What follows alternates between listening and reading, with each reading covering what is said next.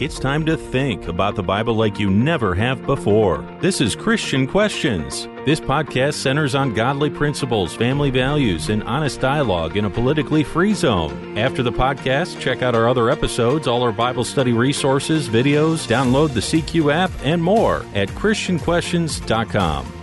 Today's topic is, am I being punished or favored?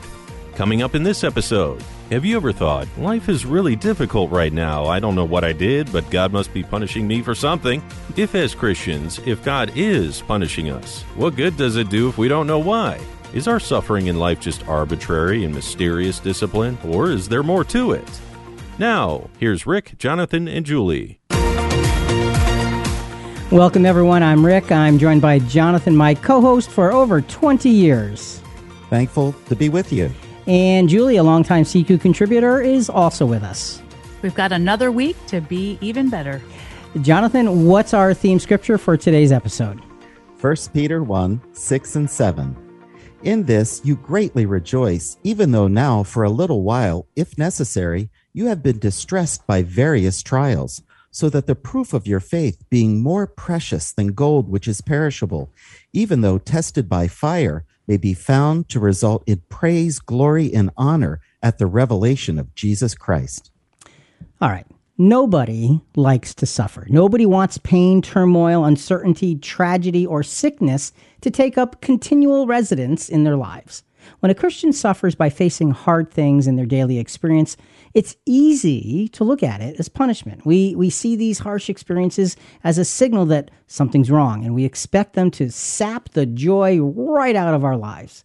Suffering is easily seen as having little to no redeeming value. We think that it signals that God has ceased protecting us, and that means trouble.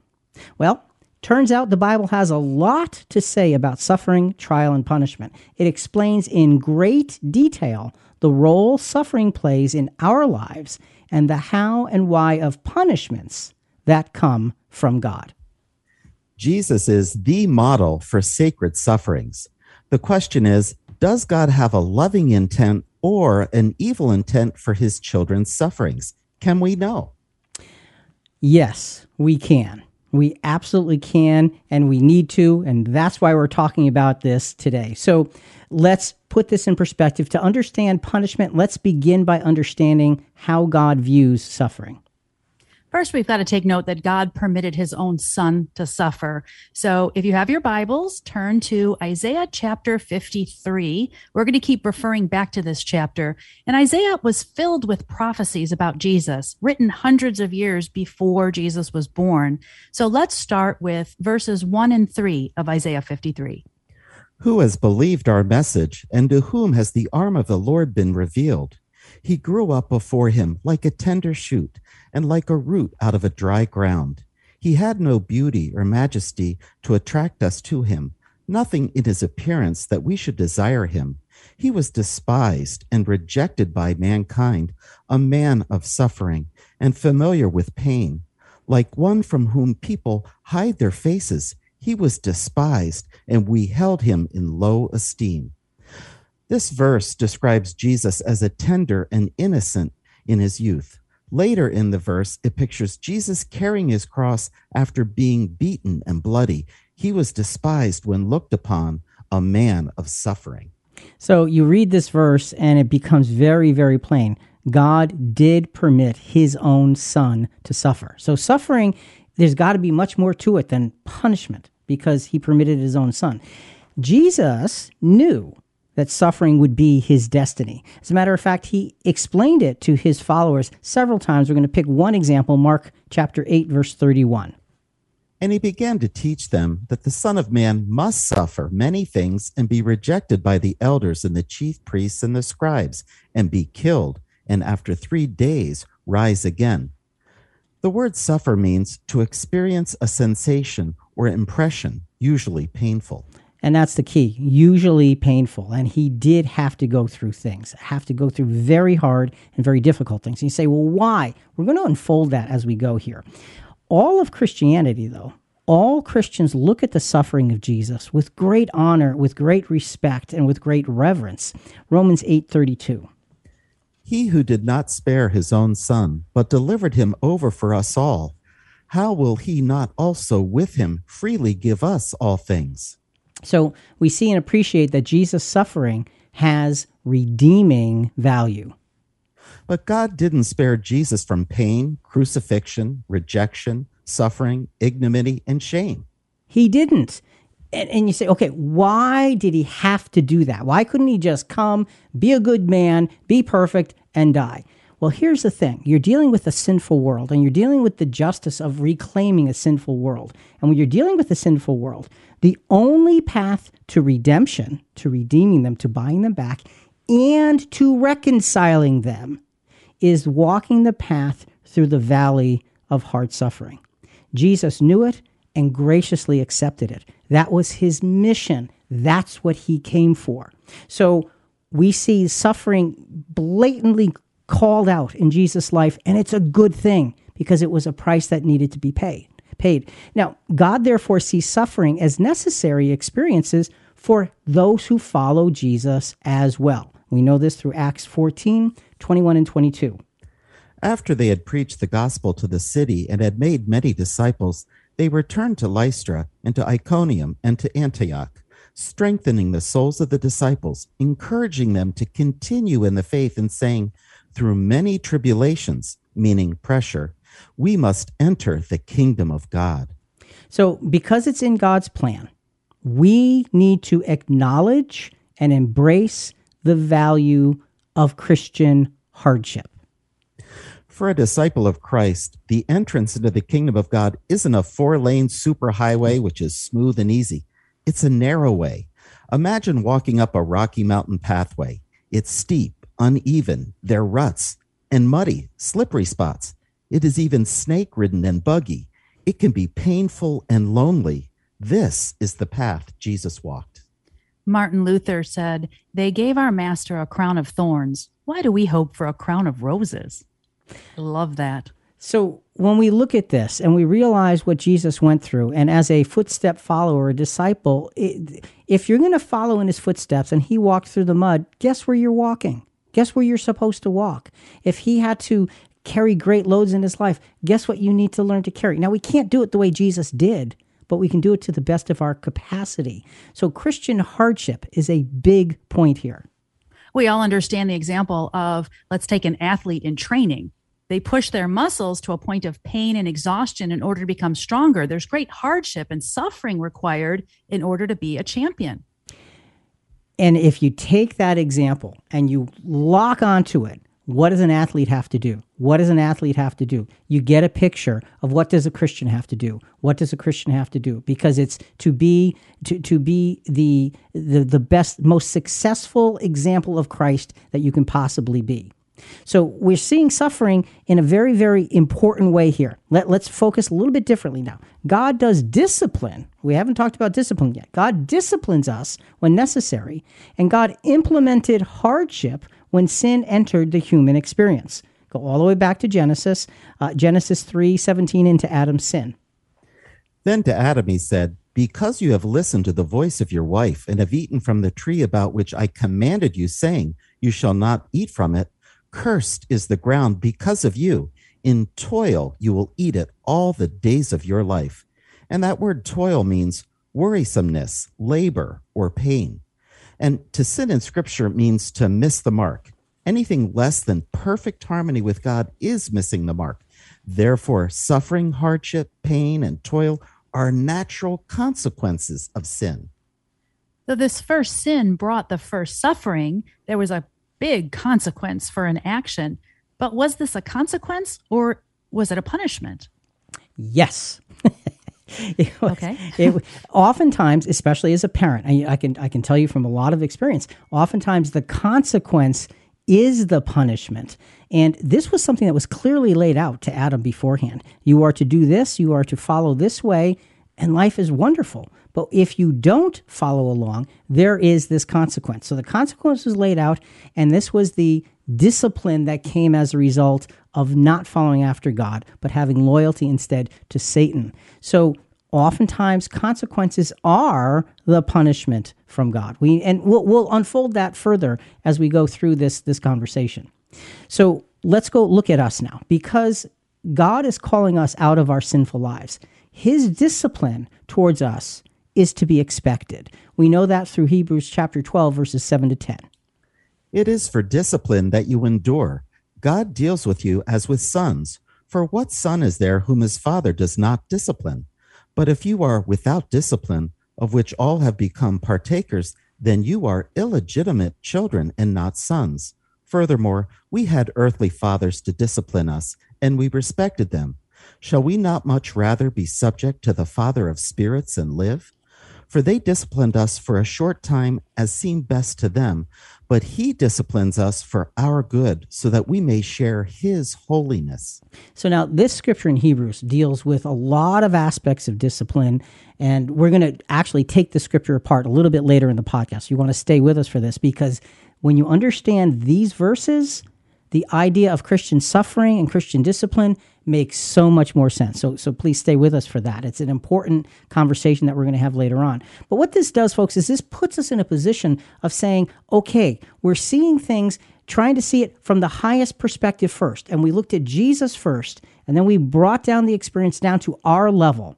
And so there's a connection, a vital connection between what Jesus went through and what we go through. Now, it's different with us because we're not perfect, but we're still working along the same pathway that Jesus laid out for us. So we're going to wrap this segment up with the question, suffering, is it punishment or is it privilege? Now, think about that for a second. Is it punishment or is it privilege? What does that mean? Is our Christian suffering because you did wrong? Or is our Christian suffering a privilege that we get to be a part of?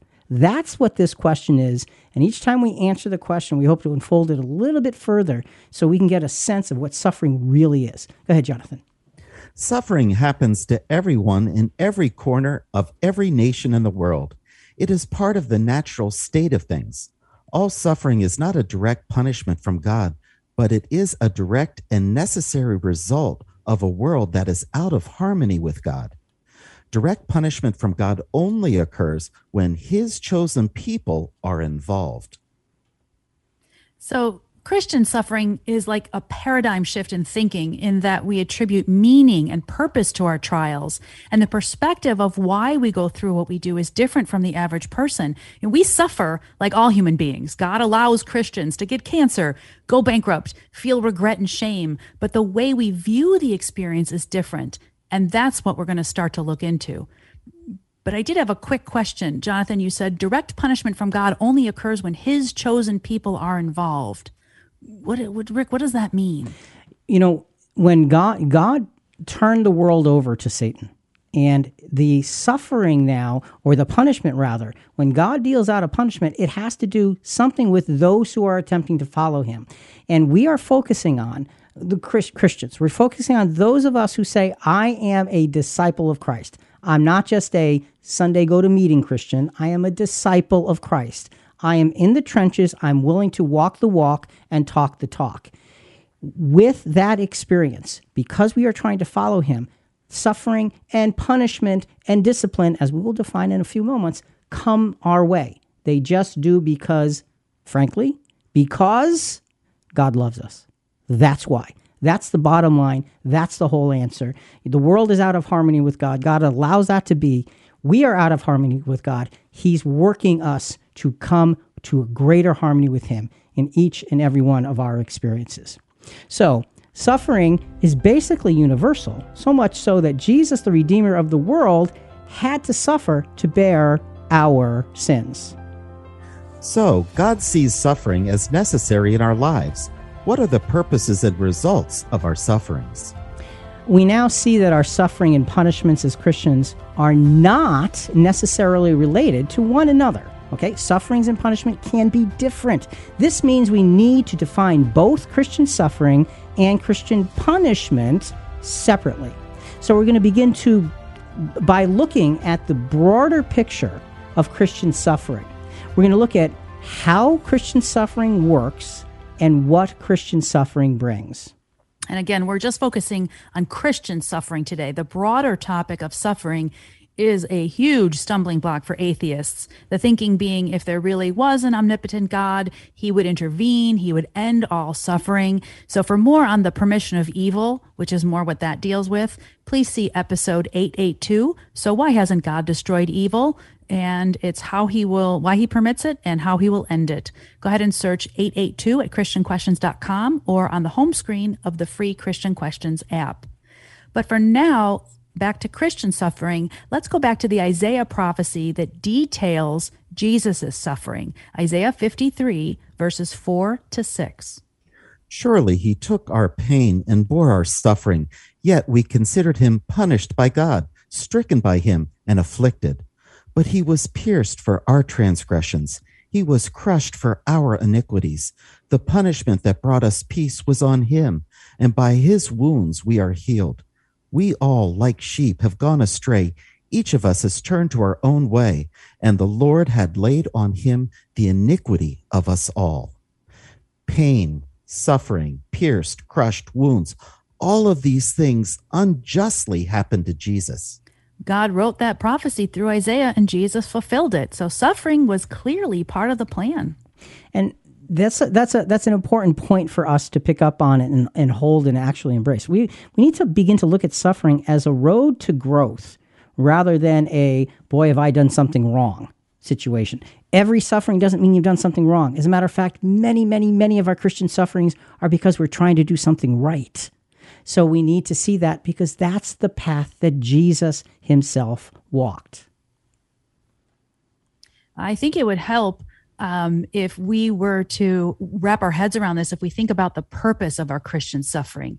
We have to further differentiate between worldly suffering and Christian suffering. Christians suffer just like non-Christians, but how we look at it as a way to learn, build character, and glorify God is certainly different. But there's also that privilege of, quote, suffering for Christ. That means suffering the consequences of standing up for godly righteousness. So, Rick, what is one of the purposes of Christian suffering? All right, there's several. Here's one. Christian suffering teaches us to completely rely on God and not ourselves. And that might sound simple, but think about this from the standpoint of the Apostle Paul. 2 Corinthians chapter 1, verses 8 and 9. For we do not want you to be unaware, brethren, of our affliction which came to us in Asia, that we were burdened excessively beyond our strength, so that we despaired even of life. Indeed, we had the sentence of death within ourselves, so that we would not trust in ourselves, but in God who raises the dead.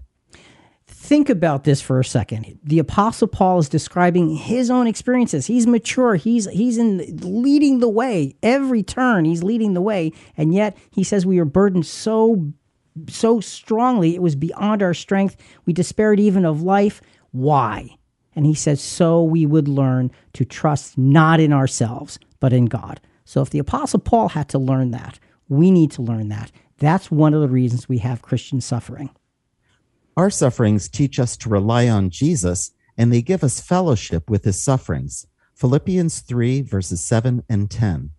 But whatever things were gained to me, those things I have counted as loss for the sake of Christ, that I may know him and the power of his resurrection and the fellowship of his sufferings, being conformed to his death.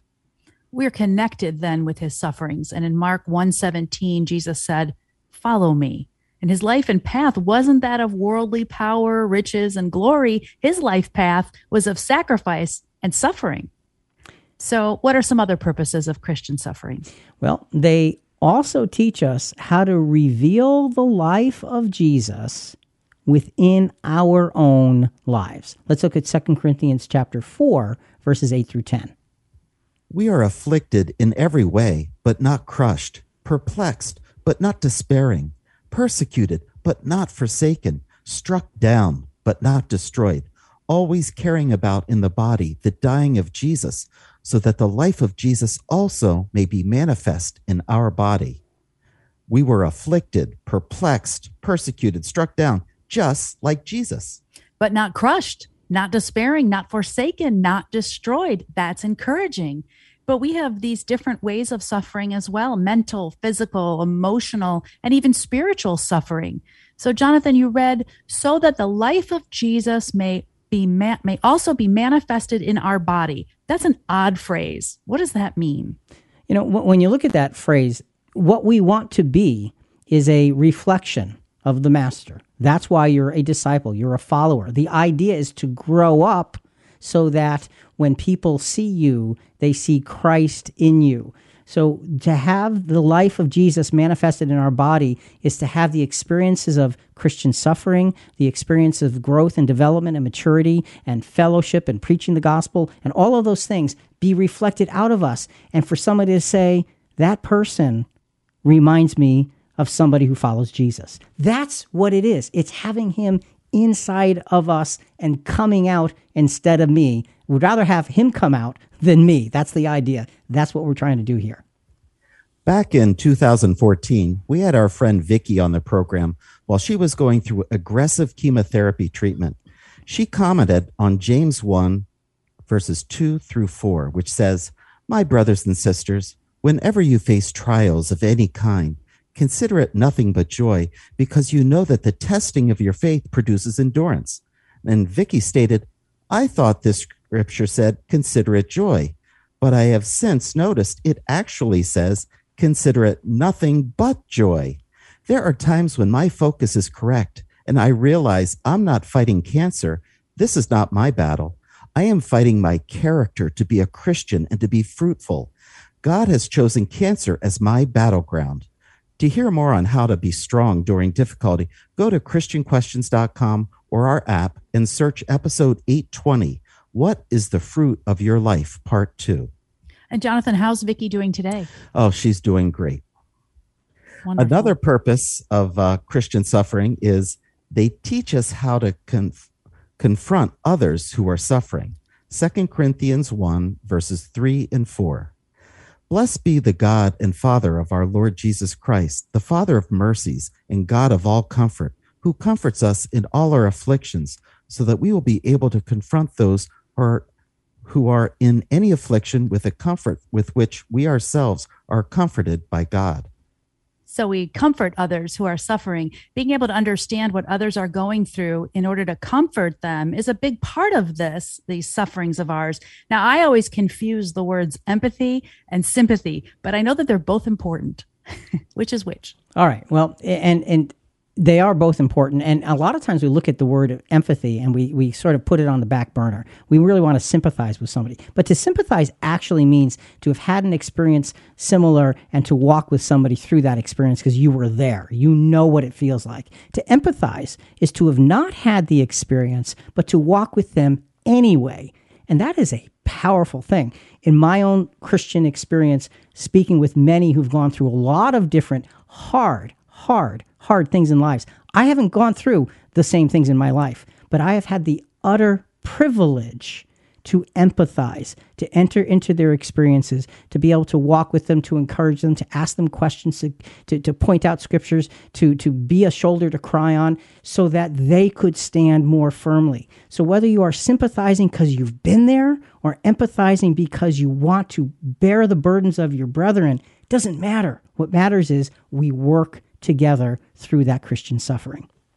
Jesus is described as our sympathetic high priest in Hebrews 4:14 and 15, but I like the way the Phillips translation puts it.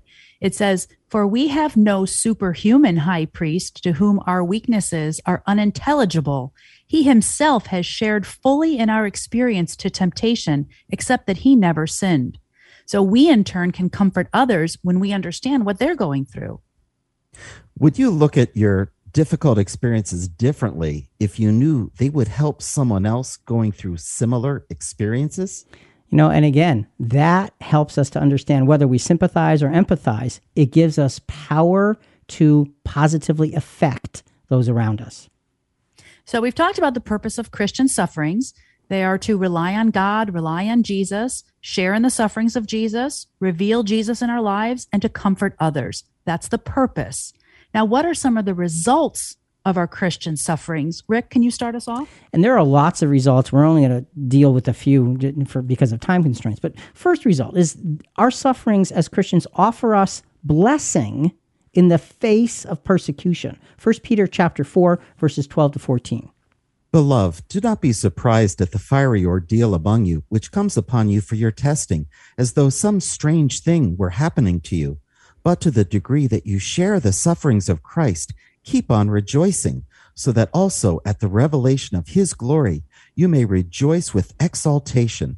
If you are reviled for the name of Christ, you are blessed, because the Spirit of glory and of God rests on you. Being reviled for the name of Christ. That's what I was talking about earlier before, about how there may be consequences for standing up for godly righteousness. Swimming against the stream with our Christian beliefs puts us in the spotlight to be made fun of, or even worse.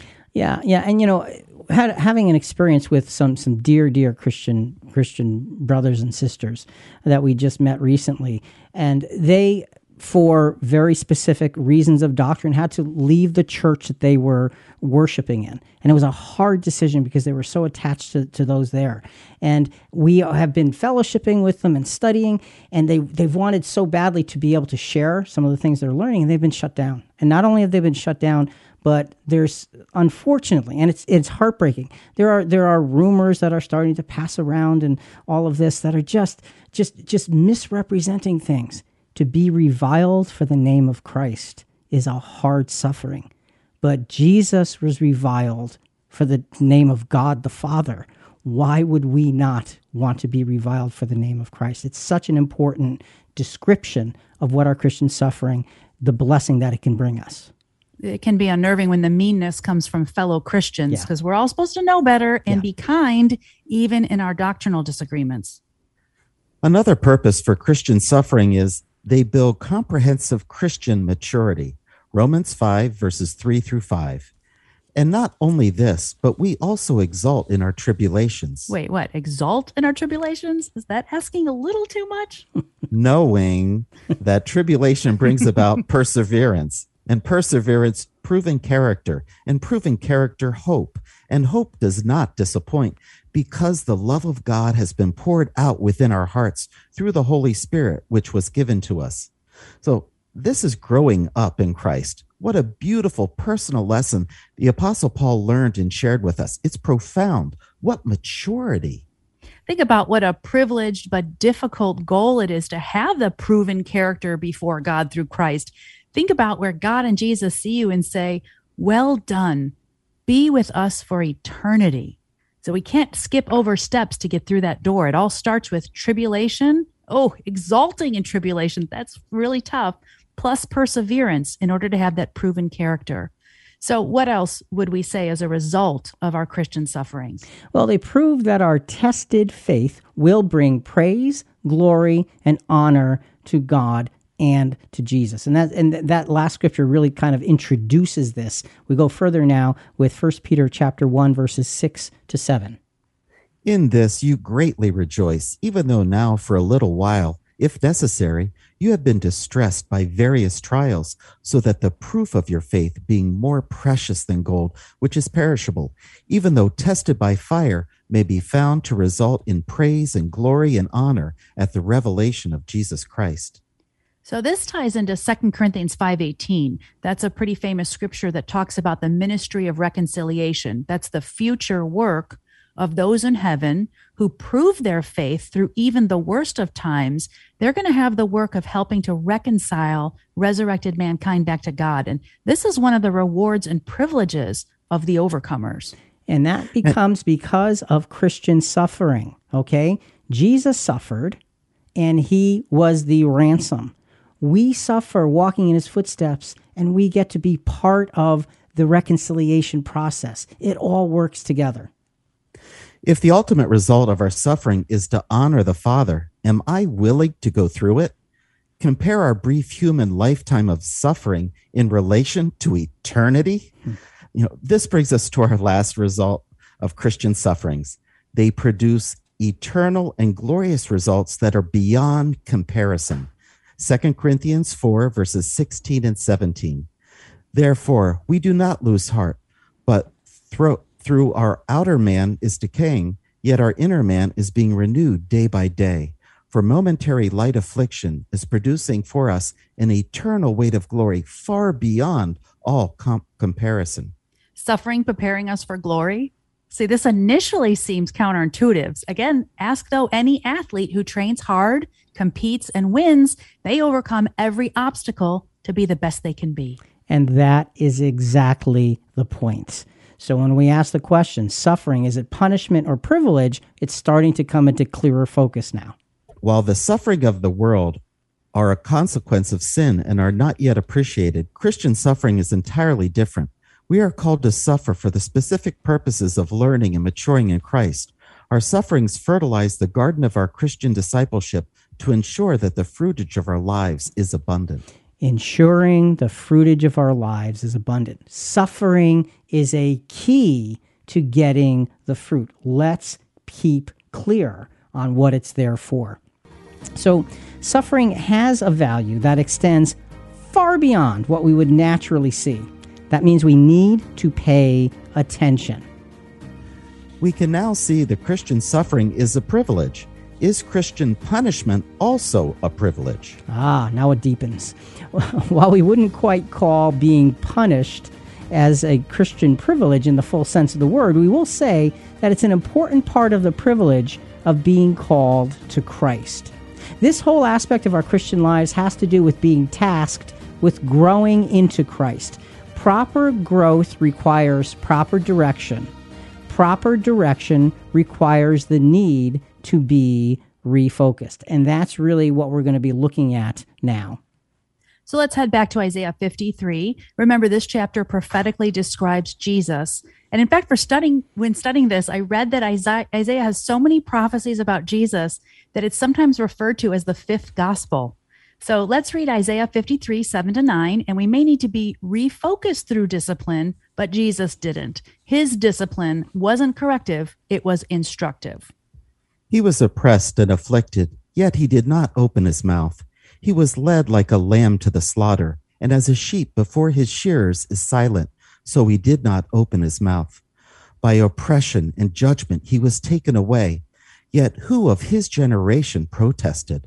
For he was cut off from the land of the living.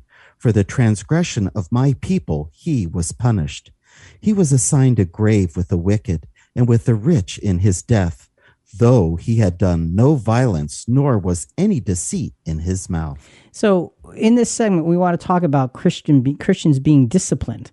And yet we read these verses about Jesus. He wasn't being disciplined, but he had to have the discipline of the experiences to grow and learn. So we look at his example at the beginning of every segment so we can pause and consider Jesus is our example of how to handle suffering in the most godly way possible. So what's the purpose of our being disciplined as Christians? I have a quote that might help us with the answer. Start us off. Henry Ward Beecher said, "Tears are often the telescope by which men see far into heaven." Good quote. I like that. And it sometimes it comes through difficulty, and that's really what we're talking about. Discipline from God, our Father, is for the sole purpose of bringing us back into line with him. Yeah, but that doesn't always work because some people, when disciplined, they leave the faith, they stop believing in God. Was the discipline too harsh? No, the child was too rebellious. And really, that's what it boils down to. And we will see how God's discipline unfolds as we look at this. Necessary discipline comes in degrees, as sometimes we grasp the lesson faster than other times. Hebrews 12, we read some of these verses in the first segment. We're going to come back to them in more detail now. Hebrews 12, Jonathan, let's go to verses 5-8.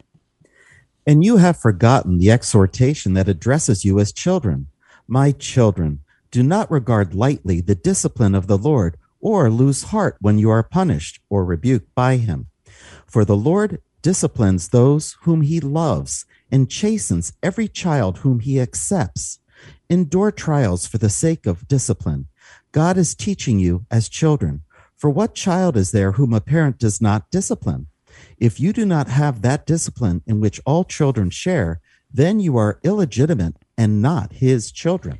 All right. There's a lot in those verses, and it's talking about discipline and rebuking and chastising. And so what are we talking about here? Well, the concept in verse 5, my child, do not regard lightly the discipline of the Lord. That word for discipline means the education and training. So that's the broad picture. The apostle is saying the discipline, the education and training that comes from God is going to be difficult, but it's going to be effective. How does he make it effective? Well, further in the verse, the apostle actually breaks this education and training down into 3 very specific kinds of steps, levels of education and training. Sometimes we need less of a level to get the job done. Sometimes we really need to be, smacked in the back of the head figuratively. These verses cover these transitions. So there's 3 specific levels. Julie, let's get started with the first one. Do not lose heart when you are punished, the scripture said, and that means rebuked by him. This is the first level of training and the least painful. A scolding with words or a look disheartens. We acknowledge we have disappointed God and make a correction. We are disheartened in order to be refocused. So an example of this might be, I learned some juicy information about somebody and I really, really want to tell my friends, but I read a scripture that gets my attention and realize this would be wrong. So I ask for forgiveness and get back on track. I catch my own sin before it becomes an action.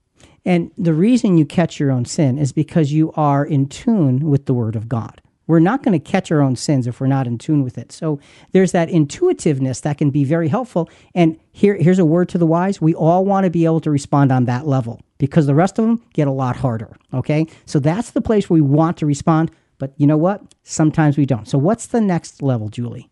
So the scripture continued with, for the Lord disciplines those whom he loves. This is the second level of training. It is more painful, involves discipline through action backed by firm words.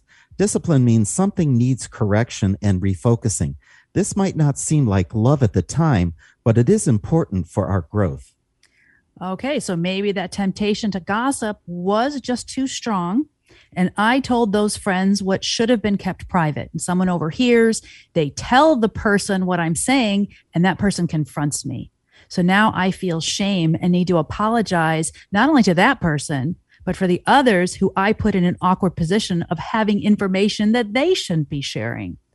This reminds me of the Jewish folktale of a rabbi who told a woman who loved to gossip to release all the feathers in a pillow, and they were quickly blown away by the wind. He told her, now, get back all the feathers. But she said, that's impossible. And so it is with words and idle gossip, he told her. Words once spoken can never be taken back. There is no telling how far they will travel and what harm they could do. Think before you speak. And so this level of discipline gives you hurt in your heart. It gives you a sense of, I did something wrong, and there's much more than self-correctiveness here. There is a pressing to put things back in order. We have to repent, and we have to act, and we have to be firm, and we have to be clear, and we have to be dedicated, and we have to be disciplined to get it done because we have done something wrong. This is a harder level of discipline, but a word to the wise. If you come to this level, don't let it go beyond here because it gets even harder. Julie, what's the third level of discipline here? Well, the scripture went on to say that he chastises, and that could be literal or figurative, every child whom he accepts. This would seem to be the opposite of acceptance. This is the third level of training and the most painful. The word chastises is also translated as punished and scourged. The Greek word means to literally or figuratively flog or scourge. There is pain inflicted for what we have done. Continuing in sin is different from making a mistake and repenting. So maybe that person who was gossiping wasn't me, which is good, but maybe they hold a position in the church congregation and end up having to be removed from service. That would be a difficult but necessary punishment. It would. And it's important to realize that the Lord loves us. The Lord whom he loves, he disciplines. That's the key. All of this is for the purpose, the sole purpose of keeping us in line or bringing us back into line with his will. That's what it's there for. It's not because God is angry. It's because he loves you so much that he wants you to grow appropriately as a representative of Christ. And I can tell you, as a dad raising 3 children, when it came to discipline, it was hard to be hard with my kids, but it was important because I loved them more than I wanted to back off from being too hard. I wanted to make sure they would learn God loves us that deeply. Yeah, but doesn't sometimes God is angry at what we've done because we do mess up? Yeah. But how do we know if we are being deliberately punished or disciplined by God, or if it's just a natural consequence of what we've done? Well, one of the things we have to look at is, how aware am I of the circumstances? And is this natural consequence coming because of my own awareness, or did it come out of circumstances like, oh, wait, well, what brought this on? Consequences can be God's discipline. And, we saw in the Garden of Eden, the consequences, God had already laid out that they're dying, you shall die. So we don't necessarily need to know. What we need to realize is that it is corrective. That's the key. I need to be corrected. I need to be put back on the path, and I need to do whatever I must do with this suffering to make it an experience where I can grow by rather than something else. Well, that leads to a great question. What are the results of our being disciplined as Christians? Because we can fight it, or we can have it help us grow. Yeah, and that's what getting to the results at this point is really important, because we're talking about the heavy disciplines of the Lord. The first result that we're going to discuss, and there are many, we're only going to discuss a few. The first result is God's discipline will yield fruits of righteousness if we are properly exercised by it. And Rick, that's a big if. Yes, Let's continue in Hebrews 12, verses 9 and 11. Moreover, we had human parents to discipline us, and we respected them. Should we not be even more willing to be subject to the Father of spirits and live? For they disciplined us for a short time, as seemed best to them. But he disciplines us for our good, in order that we may share his holiness. Now, discipline always seems painful rather than pleasant at the time, but later it yields the peaceable fruit of righteousness to those who have been trained by it. And if we haven't been trained by it, it was a wasted opportunity. And, that's a lot of thought in just a few words. We have the opportunities to be trained just like the athlete, to put the work in, to feel the soreness and the pain so that we can grow. And if we fight against it, then we're essentially fighting against the loving, caring, directing hand of God. We don't want to be in that position. Another result of being disciplined as a Christian, God's discipline will bring happiness into our lives. If we follow it, and that's a big if. Let's read Job 5, verses 17 through 19. Behold, how happy is the man whom God reproves. So do not despise the discipline of the Almighty, for he inflicts pain and he gives relief. He wounds and his hands also heal. From 6 troubles he will deliver you, even 7 evil will not touch you. Jonathan, I love the way you say that. If we follow it, we can be happy if we follow it, because God disciplines us because we are special to him. We are beloved to him. He wants us to have that happiness, and we are to go through the hardness and the suffering of the things that we've done wrong so we can learn that happiness. But it's got to be a decision. Another example, another result of God's discipline in our lives. God's discipline will grant us blessing and relief from adversity. If we apply it, and that's a big if. Let's read Psalm 94, verses 12 and 13. Blessed is the man whom you chasten, O Lord, and whom you teach out of your law, that you may grant him relief for the days of adversity. We've been saying the Christian life is all about adversity. Why are we getting relief from it? How does that work? Well, relief from adversity comes through perspective, comes through understanding, comes through acceptance. When you see somebody who's really suffered for Christ and you walk up to them and you talk to them, more often than not, if they are really, truly following in Jesus' footsteps, they are joyous. And you think, how can you be that way? Because their perspective is they've been relieved of the adversity because they have the privilege, the privilege of sharing with Christ. So relief from adversity can come if it goes away, but it can also come because it stays, because that is part of the growth from Christian suffering. One other example of the results of God's discipline. God's discipline will comfort us because he's faithful and loving in his discipline. As long as we continue in it, that's a big as long. You keep saying that, Jonathan. Let's read Psalm 119, verses 75 and 76. I know, O Lord, that your judgments are righteous, and that in faithfulness you have afflicted me. Oh, may your loving kindness comfort me according to your word to your servant. In faithfulness you have afflicted me. That's quite a statement. Can we make this same statement of faith? In faithfulness you have afflicted me. You love me so much, you've made it hard for me. Thank you. That's really what we want to see here. So, Jonathan, suffering. Let's ask the question again. And hopefully, folks, this is becoming more and more clear. Is suffering punishment or privilege? While it is never a happy prospect to be facing discipline from God, it is a source of strong encouragement and hope. God's discipline towards us is never an angry reaction. Rather, it is always a measured and loving response to help us correct, refocus, and grow in Christ. If we look at God's discipline in our lives and said, he's just mad at me, we don't understand our Father. He loves us, and so sometimes he is angry. But it's because he loves us, because he wants us to grow through the experiences. We never should forget these things. It is comforting to know that being in God's hands when we have done wrong always has the potential for growth. How should we frame our internal thinking and prayerful responses to God when we face suffering?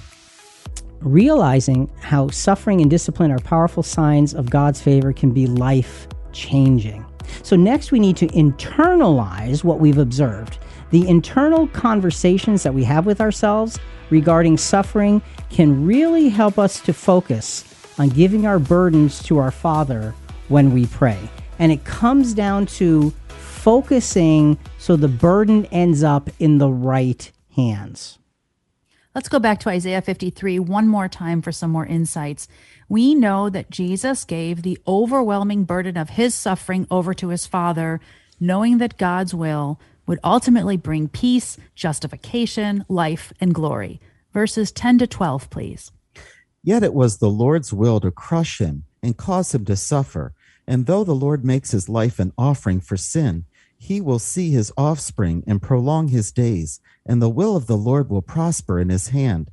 After he has suffered, he will see the light of life and be satisfied. By his knowledge, my righteous servant will justify many, and he will bear their iniquities. Therefore, I will give him a portion among the great, and he will divide the spoils with the strong, because he poured out his life unto death, and was numbered with the transgressors. For he bore the sin of many, and made intercession for the transgressors. So here in these final verses of Hebrews 53 that we're going to be considering today, we see that Jesus gave it all. It says the Lord makes his life an offering for sin. So he buys back humanity with the sacrifice of his blood, but he offers his life as an offering for sin. He is developed as a perfect human being through the suffering, and because of that, he can bear the transgressions of humanity. The scripture says he learned obedience by the things that he suffered, he experienced. That means he gained the privilege and opportunity to actually carry our sufferings, and now he makes intercession for our transgressions. He is an offering for sin, a ransom for all. That's what Jesus did with his suffering. Let's talk a little bit about self-talk.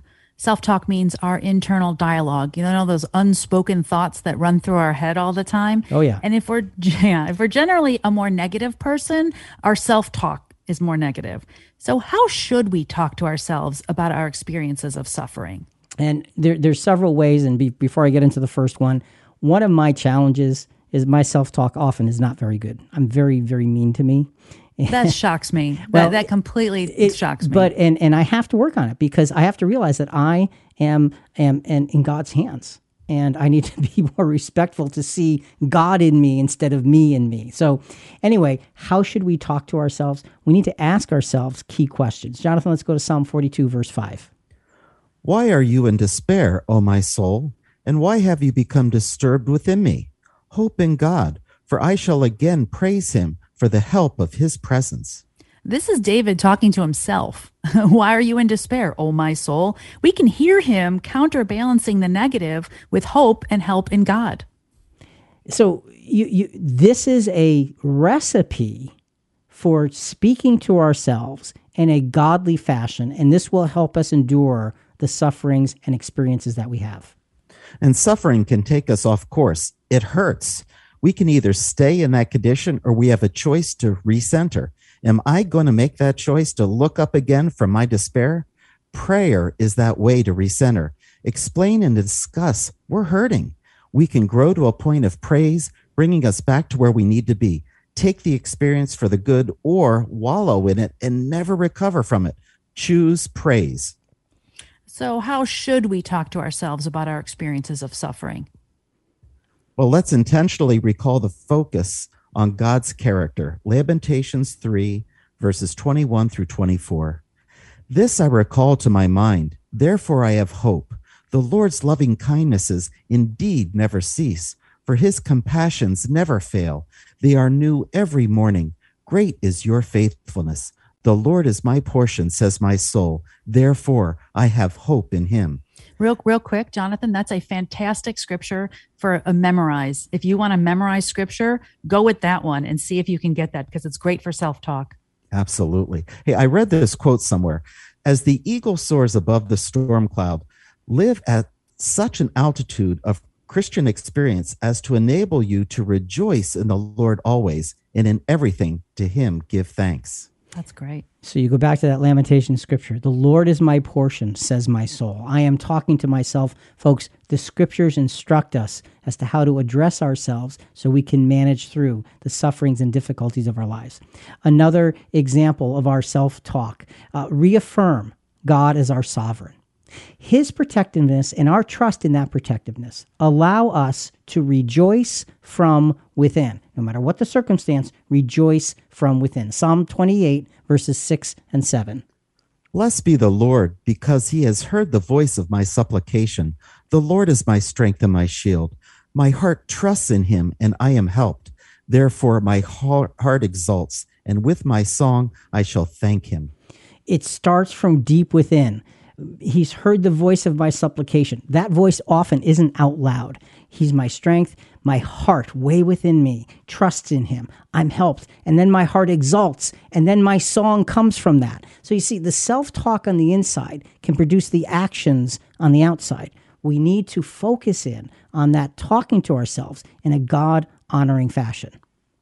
We need to rest in his care. Psalm 62, verses 1 and 2. Truly my soul finds rest in God. My salvation comes from him. Truly he is my rock and my salvation. He is my fortress. I will never be shaken. If only we could be just like David and say, my soul finds rest in God. I don't have to be anxious or worried. I can rest in the suffering because he is my fortress. So this is how we should talk to ourselves. Our inner dialogue should be positive and full of hope and trust, even if we have to repeat it over and over again. So how should we talk to God about our experiences of suffering? So these are two sides to this very, very important coin of what goes on inside of our head and hearts. Talking to ourselves and now talking to God. How do we talk to God? Well, first and foremost, let's confess our sins and our transgressions to him. Psalm 32, verses 5 and 7. I acknowledged my sin to you, and my iniquity I did not hide. I said, I will confess my transgressions to the Lord, and you forgave the guilt of my sin. Selah. But Rick, he already knows all our sins. Why is it so important to confess them?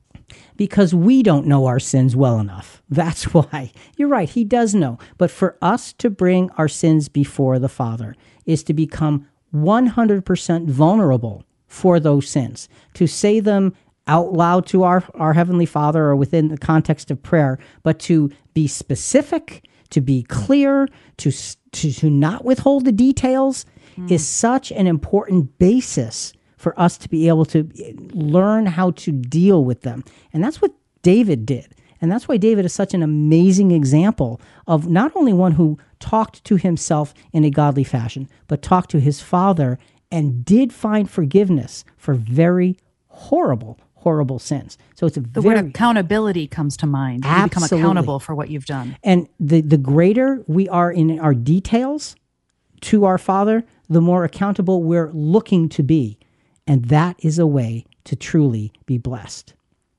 We need to declare to God our personal trust in him. Psalm 31, verses 14 through 16. But as for me, I trust in you, O Lord. I say, you are my God. My times are in your hand. Deliver me from the hand of my enemies and from those who persecute me. Make your face to shine upon your servant. Save me in your loving kindness. This means we should express the trust that we give him, declare our trust and faith in him that he will fulfill his promises to us. Now, I don't remember ever saying out loud to the Lord in my prayers, I trust you, you are my God. So saying this over and over again during a hard experience and believing it will change how we view what we're going through. And, you know, for me, something like that, I've had the experience where there's been such a hard thing in front of me that I said to the Father, I have to trust you. I have no idea what to do, and this is coming in the next 5 minutes.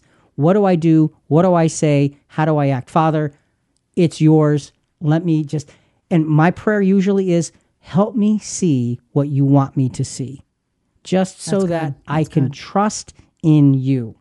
Another way to talk to our Father in the context of our sufferings, proclaim to him our need for his protectiveness, his righteousness, and standing in his name. Jonathan, let's go to Psalm 31, verses 1 to 3.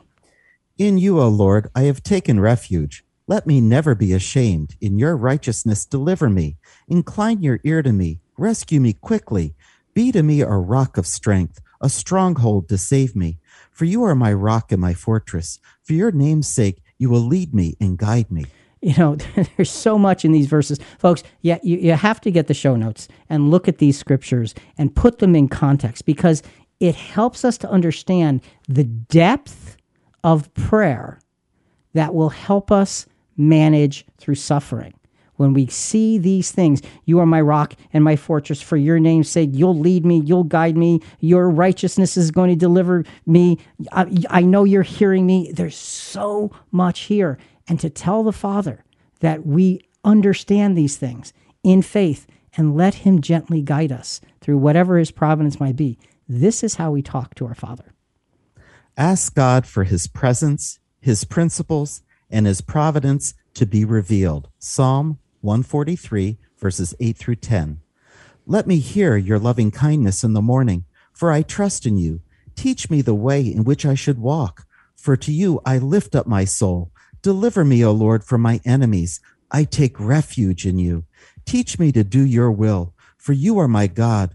Let your good spirit lead me on level ground. I need to learn the ways in which I need to walk. And God is a delivering God, not a tormenting God. This is crucial to remember no matter what my sufferings are. It is to put it in perspective. And folks, that's why we need to learn to talk to ourselves in the midst of our suffering. And we need to learn how to talk to the Father in the midst of our suffering, because those are two sides of this coin that put things in order so that we can see his direction and find the growth and find the maturity that the suffering is to bring to us. Such an important aspect of our lives.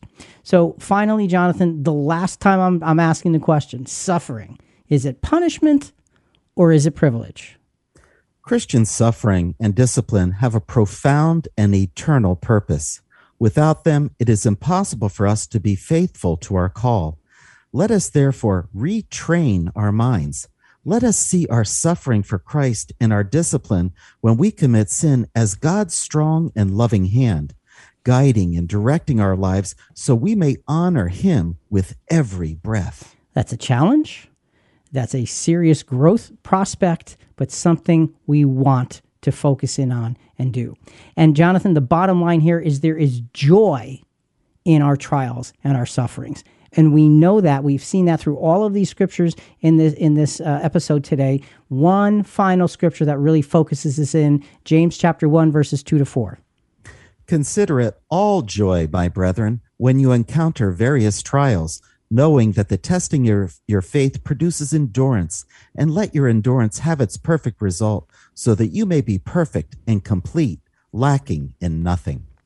So, folks, the bottom line here, our sufferings, the disciplines that the Father brings us, whichever side of the coin it is a privilege. Why? Because as a footstep follower of Jesus, we are blessed with the opportunity to walk where he walked. Not the same way, because we're not perfect, but to walk with the same kinds of experiences, the same kind of growth in Christ toward God, so we can honor him with everything. It says, consider it all joy. That's a lot of all right there. That's a lot of joy. That's everything. It's all joy when you encounter trials. Why?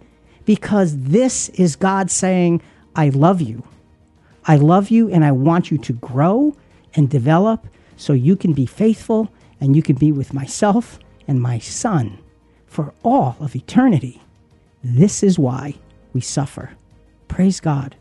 Think about it. Folks, listen, we really do want to hear from you. Give us your feedback or send us your questions on this episode and other episodes at ChristianQuestions.com. Also, a big part of spreading the word about our podcast is subscribing to Christian Questions in your favorite podcast channels, such as Apple Podcasts, Spotify, Podbean, iHeartRadio, Google Podcasts, wherever you get your podcast. Please rate us and review us. We greatly appreciate it. Coming up next week, where do the human soul and spirit go when we die? Part 1. Where do they go? Talk to you next week.